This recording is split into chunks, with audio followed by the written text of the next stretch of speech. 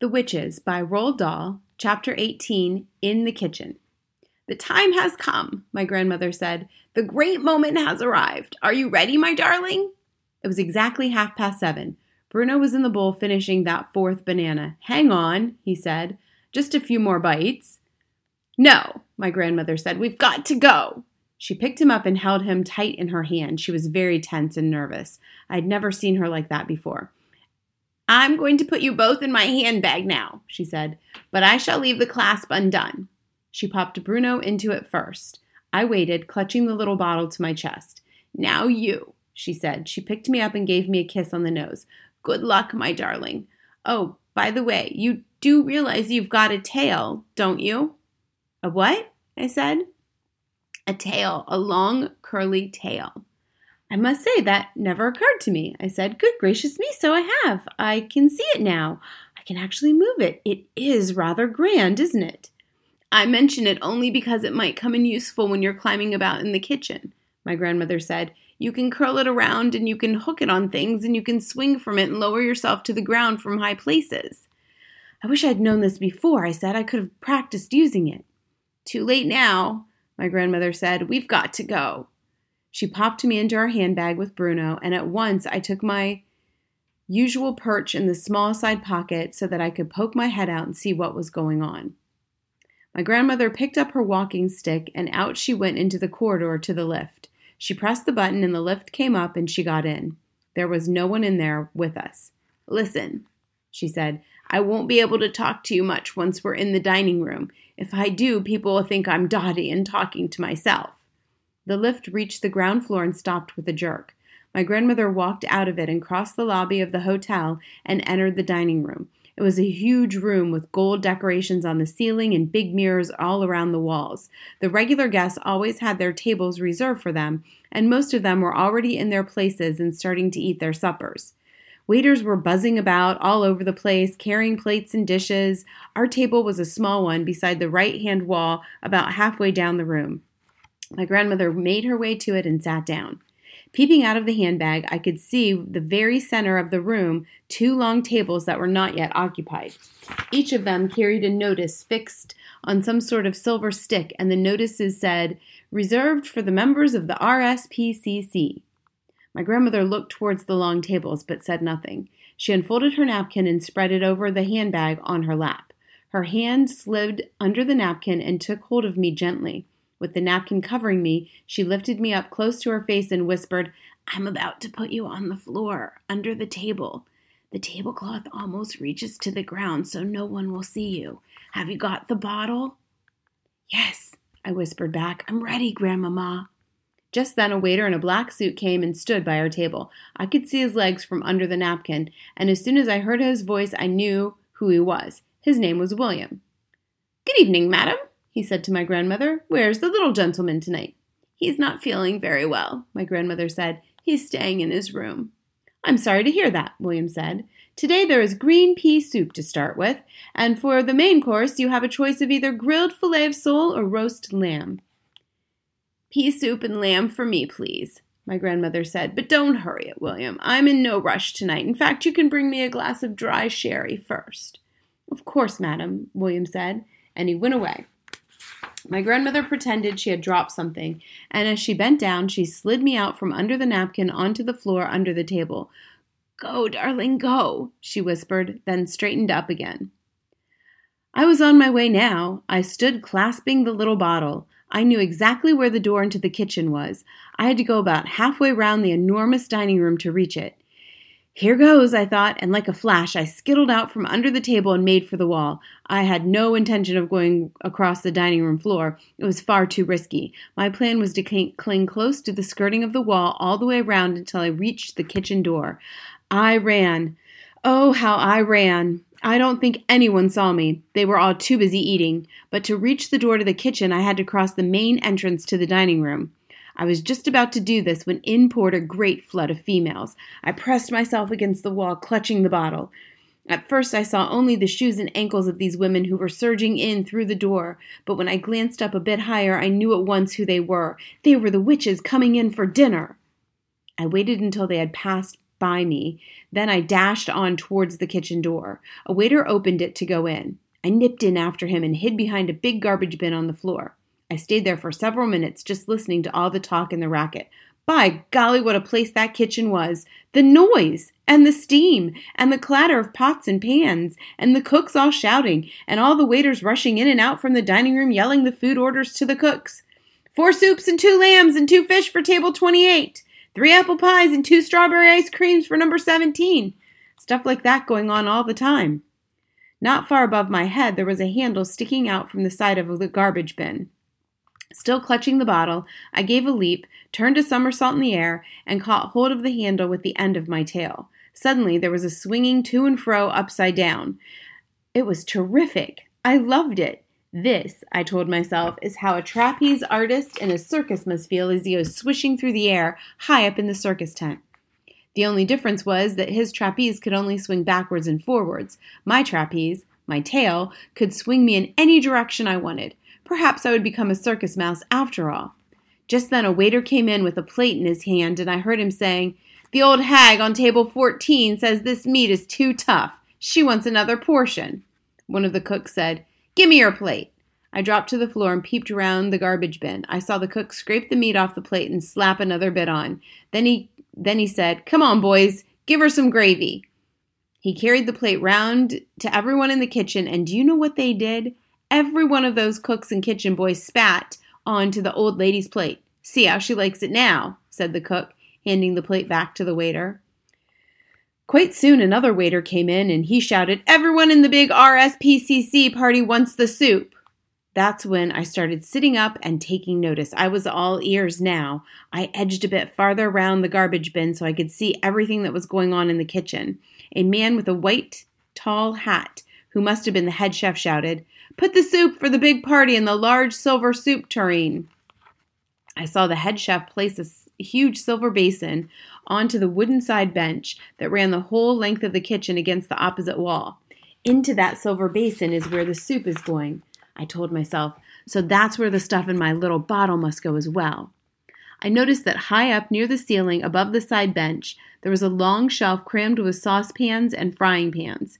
If I can somehow clamber up onto that shelf, I thought, then I've got it made.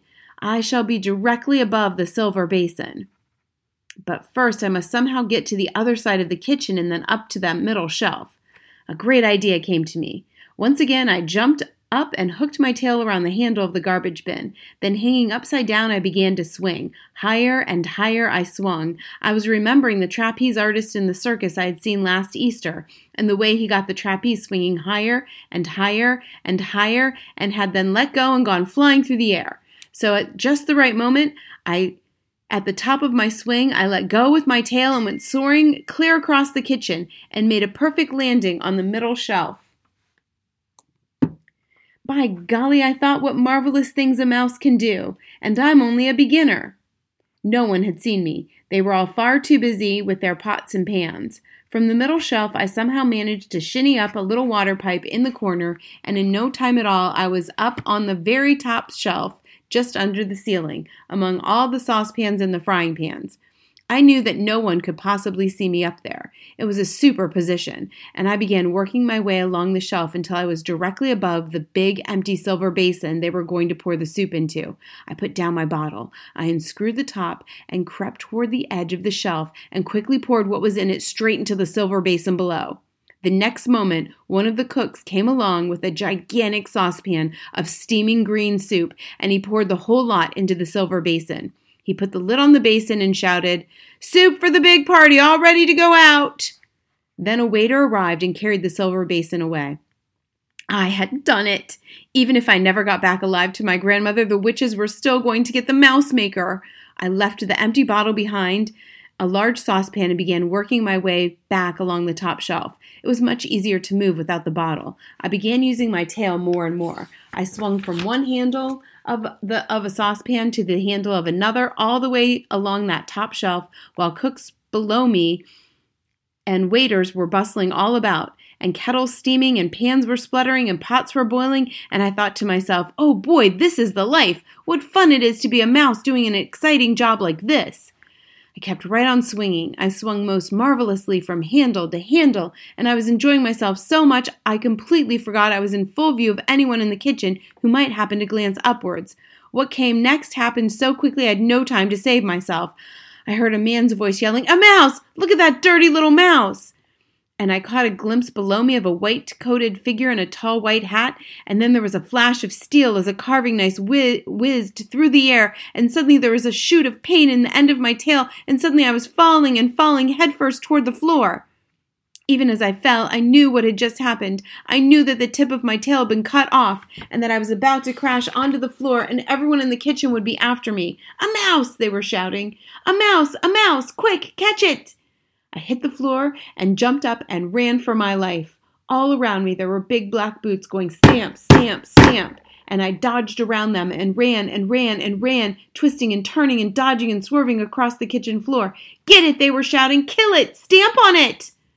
The whole floor seemed to be full of black boots stamping away at me, and I dodged and swerved and twisted and turned, and then in sheer desperation, hardly knowing what I was doing, wanting only a place to hide, I ran up the trouser leg of one of the cooks and clung to his sock. "Hey!" the cook shouted. "Jeepers creepers! He's gone up my trousers! Hold on, boys! I'll get him this time!" The man's hand began slapping at the trouser leg, and now I really was going to get smashed if I didn't move quickly. There was only one way to go, and that was up. I dug my little claws into the hairy skin of the man's leg and scuttled upwards higher and higher, past the calf, past the knee, and onto the thigh. "Holy smoke!" the man was yelling. "It's going all the way up! It's going right up my leg!" I heard shrieks of laughter coming from the other cooks, but I can promise you I wasn't laughing myself. I was running for my life.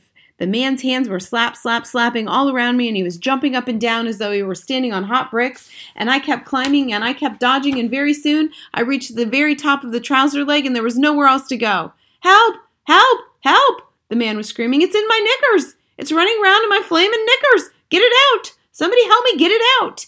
"Take off your trousers, you silly slob!" someone else shouted at him. "Pull down your pants, and we'll soon catch him." I was in the middle of the man's trousers now, in the place where the two trouser legs meet and the zip begins. It was dark and awfully hot in there. I knew I had to keep going. I dashed onward and found the other trouser leg. I went down it like greased lightning and came out the bottom, and once again I was on the floor. I heard the stupid cook still shouting, "It's in my trousers! Get it out! Will somebody please help me get it out before it bites me?" I caught a flashing glimpse of the entire kitchen staff crowding round him and laughing their heads off, and nobody saw the little brown mouse as it flew across the floor and dived into a sack of potatoes. I burrowed down among the dirty potatoes and held my breath. The cook must have started taking his trousers right off, because now they were shouting, "It's not in there! There's no mouse in there, you silly twerp!" "There was! I swear there was!" the man was shouting back. "You've never had a mouse in your trousers! You don't know what it feels like!" The fact that a tiny little creature like me had caused such a commotion among a bunch of grown-up men gave me a happy feeling. I couldn't help smiling in spite of the pain in my tail. I stayed where I was until I was sure they had forgotten about me. And then I crept out of the potatoes and cautiously poked my tiny head over the edge of the sack. Once again, the kitchen was all full of bustle, with cooks and waiters rushing about everywhere. I saw the waiter who had come in earlier with the complaint about the tough meat coming in again. "Hey, boys!" he shouted. "I asked the old hag if the new bit of meat was any better, and she said it was perfectly delicious. She said it was really tasty." I had to get out of that kitchen and back to my grandmother. There was only one way to do this. I must make a dash clear across the floor and out through the door behind one of the waiters. I stayed quite still, waiting for my chance. My tail was hurting terribly. I curled it round so as to have a look at it. About 2 inches of it was missing, and it was bleeding quite a lot.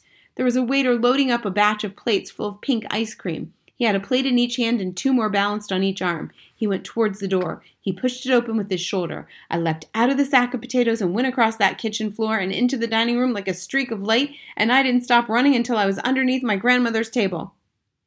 It was lovely to see my grandmother's feet again in those old-fashioned black shoes with their straps and buttons. I shinnied up one of her legs and landed on her lap. "Hello, Grandmama," I whispered. "I'm back. I did it. I poured it all into their soup." Her hand came down and caressed me. "Well done, my darling," she whispered back. "Well done. They are at this very moment eating that soup." Suddenly she withdrew her hand. "You're bleeding," she whispered. "My darling, what happened to you?" "One of the cooks cut off my tail with a carving knife," I whispered back. It hurts like billy-o. Let me look at it, she said. She bent her head and examined my tail. You poor little thing, she whispered. I'm going to bandage it up with my handkerchief. That will stop the bleeding. She fished a small laced-edged handkerchief out of her bag, and this she somehow managed to wrap around the end of my tail. You'll be all right now, she said. Just try to forget about it. Did you really manage to pour the whole bottle into their soup? Every drop, I said. Do you think you could put me where I could watch them? Yes, she answered. My handbag is on your own empty chair beside me. I'm going to pop you in there, and now you can peep out as long as you are careful not to be seen. Bruno is in there as well, but take no notice of him. I gave him a roll to eat, and that's keeping him busy for a while. Her hand closed around me, and I was lifted off her lap and transferred into the handbag. Hello, Bruno, I said. This is a great roll, he said, nibbling away in the bottom of the bag, but I wish there was some butter on it. I peered over the top of the handbag. I could see the witches quite clearly sitting at their 2 long tables in the center of the room. They had finished their soup now, and the waiters were clearing away their plates. My grandmother had lit up one of her disgusting black cigars and was puffing smoke over everything. All around us, the summer holiday guests in this rather grand hotel were babbling away and tucking into their suppers. About half of them were old people with walking sticks, but there were also plenty of families with a husband, a wife, and several children. They were all well-to-do people. You had to be if you wanted to stay at the Hotel Magnificent. That's her, Grandmama, I whispered. That's the Grand High Witch. I know, my grandmother whispered back. She's the tiny one in black sitting at the head of the nearest table. She could kill you, I whispered. She could kill anyone in this room with her white-hot sparks. Look out, my grandmother whispered. The waiter's coming. I popped down out of sight and heard William saying, Your roast beef, madam, and which vegetable would you like, peas or carrots? Carrots, please, my grandmother said, but no potatoes. I heard the carrots being dished out. There was a pause, then my grandmother's voice whispered back, It's all right, he's gone. I popped my head up. Surely no one will notice my little head sticking out like this, I whispered. No, she answered. I don't suppose they will. My problem is I've got to talk to you without moving my lips. You're doing beautifully, I said. I've counted the witches, she said. There aren't nearly as many as you thought. You were just guessing, weren't you, when you said 200? It seemed like 200, I said. I was wrong, too, my grandmother said. I thought there were a lot more witches than this in England. How many are there? I asked. 84, she said. There were 85, I said, but one of them got fried. At that moment, I caught sight of Mr. Jenkins, Bruno's father, heading straight for our table. Look out, Grandmama, I whispered. Here comes Bruno's father.